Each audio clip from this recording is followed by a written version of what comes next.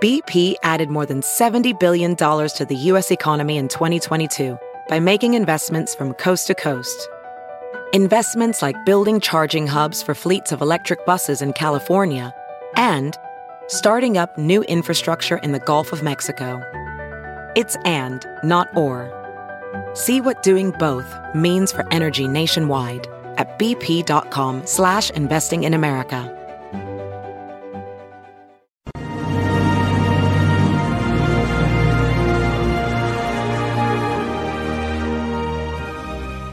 Hi, everyone. Judge Andrew Napolitano here with Judging Freedom. Today is Thursday, March 16, 2023. It's about 11:45 in the morning here on the East Coast of the United States. Here are your hot topics for today.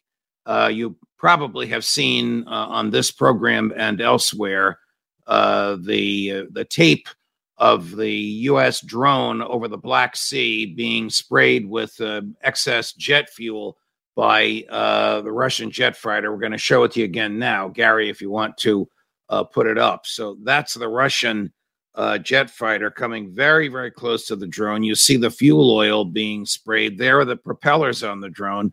Watch what happens when you see a second jet fighter making the same run at the same drone. You'll see it coming out of the skies any second now. There it is. This one not only sprays fuel, but it also clips one of the blades of the propeller that stops the screen. You'll see the screen reassemble in a moment. And if you look very carefully at those blades, you see one of them, there it is, was injured as soon as the operators of the drones in the United States saw that. They brought the drone down. It's now 4,000 feet at the bottom of the Black Sea. So what was the American drone doing there? Well, listen, the Russians have drones that can hear conversations in a taxi cab on 6th Avenue in New York City from 12 miles outside the limits of the into international waters outside New Jersey and 50,000 feet up in the sky. We have the same thing. The Chinese have the same thing. The weather balloon was a weather balloon made to look like a weather balloon. Remember, we were all looking at the weather balloon a few weekends ago. That was a Chinese spy balloon, and it was shot down only because it drifted into United States airspace. Was the American drone in Russian airspace is a matter for dispute. I don't know that anyone is going to be able to calculate exactly where it was. There was an agreement going back to the Reagan years that the Black Sea is restricted Russian area, the entire Black Sea. American generals have long bemoaned that agreement. Would the United States comply with the agreement? Apparently not.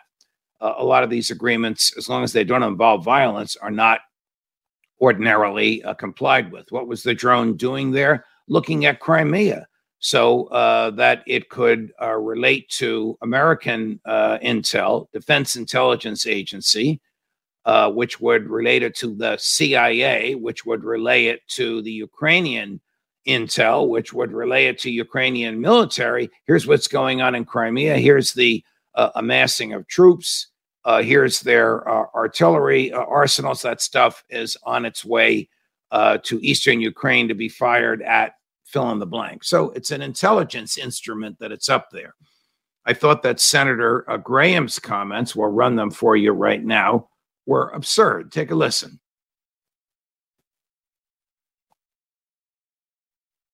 Well, we should hold them accountable and say that if you ever get near another U.S. set flying in international waters, your airplane would be shot down. What would Ronald Reagan do right now? He would start shooting Russian planes down if they were threatening our assets. He's crazy. He just likes to start war. Well, let me give him the benefit of the doubt. This is the senator who said to Joe Biden, please send a team of assassins to Moscow to assassinate President Putin. This is the Lindsey Graham version of foreign affairs, but which is to lead with violence first and diplomacy second. You don't shoot down a plane with human beings in it because they are molesting a piece of mechanical equipment that you have in the sky. How would the Americans feel if the Russians had drones over Mexico? Let's say Putin enters into an agreement with the president of Mexico to fly drones over Mexico so that you can see the eyelashes on Governor Abbott's face in the State House in Texas. I think we can understand how upset the Russians were, because we know how upset we would be. But the idea of killing human beings and risking the start of World War III is crazy. But we ran Senator Graham because he probably shares the views of a lot of people, and the president needs to know that there are people that feel that way. Right now, the drone is 4,000 feet. That is deep. 4,000 feet below the Black Sea. On the base of it, there are American submarines and Russian submarines racing to get there first. Speaking of Texas, yesterday in Texas, a federal judge heard oral argument on whether or not the FDA properly approved an abortion medication. Now, this medication dislodges the baby, the fetus in the womb, from the uterine wall, which of course prevents it from receiving nourishment. It's the first of two medications ordinarily given to result in the spontaneous expulsion of the baby through the birth canal. The argument is that the FDA did not properly approve this medication in the year 2000, 23 years ago. It's almost unheard of that the court would examine the process used by the FDA to approve a drug 23 years after it approved it. But that's the argument in federal court today. Now, when the Supreme Court came down with the Dobbs decision, the author of that opinion, Justice Samuel Alito, and one of the signers on it, who also wrote a concurring opinion, Justice Brett Kavanaugh, both said, this opinion removes from federal jurisdiction anything about abortion. That's pretty sweeping. That means that the feds can't legislate through the Congress on abortion, and that federal judges can't hear any cases involving abortion. Well, this is a challenge to the FDA procedures, and the only proper way to challenge a federal agency is before a federal court. You can't challenge a federal agency before a state court. So notwithstanding this language in the Dobbs opinion, and notwithstanding Justice Kavanaugh, who provided the critical fifth vote to overturn Roe versus Wade, this was properly heard, in my view, by a federal judge in Texas. Now, what this judge is going to do with it, I don't know. Women have been using this pill. And if you're right to life as I am, you condemn the whole abortion process. But I'm trying to be neutral on this and just look at it from a legal perspective. Women have been using this pill, and doctors have been prescribing it for 23 years. It's almost absurd that the FDA should have to reconstruct what it did 23 years ago when it approved it, or that the FDA should have to approve it again. My own views are we shouldn't have an FDA. The federal government should have nothing to do with medication, nothing to do with medicines, nothing to do with health. This is an area reserved by the 10th Amendment to the states. This is big government run amok, that if you want to sell an aspirin in the United States, you need the approval of federal regulators. But that's where we are. That's where we were yesterday. We'll see how this federal judge in Texas rules. Texas has a very odd system. You file a complaint in federal court in New Jersey. You file it with the clerk of the federal court in Trenton. The federal court sits in Trenton, the state capital, in Camden, a city south of Trenton, and in Newark, a city in the northern part of the state, right near New York City. And the clerk has what's called a wheel, literally a wheel with judges' names on it, and whoever's name is up at the top of the wheel gets assigned the case. That procedure is followed in every federal court in the union, except in Texas. In Texas, you file the complaint before a particular judge. You can pick the judge. The plaintiffs picked a judge who is a pro-life guy. and who probably has a preconceived attitude about the FDA, as I do, that it was wrong when it approved this product. He didn't seem to reveal that in the oral argument yesterday. We'll find out when his ruling comes down. This is a Trump appointee, a person very active in the Right to Life movement before he became a judge. Should he recuse himself from this case, or can he rule properly? Because both sides are entitled to fairness here. The government, as overbearing and wrong as it almost always is entitled to fairness. And the people challenging this are entitled to fairness. People challenging it chose this particular federal judge. He heard the oral argument yesterday for 4 hours. The Supreme Court, you get 1 hour. So they went through this with great detail. Also yesterday, the U.S. or the prosecutors for the district attorney in Manhattan interviewed Stormy Daniels. Who's Stormy Daniels? Stormy Daniels is the former porn star who alleges a sexual relationship with former President Donald Trump before he was president. She also alleges that he paid her through a circuitous route $130,000, not to mention this sexual liaison in the days and weeks preceding the 2016 presidential election. That's the one where then Mr. Donald Trump defeated Hillary Clinton. Question is, who paid for this and what was it? It appears as though it was corporate funds from the Trump organization, which would make the payment for campaign purposes illegal.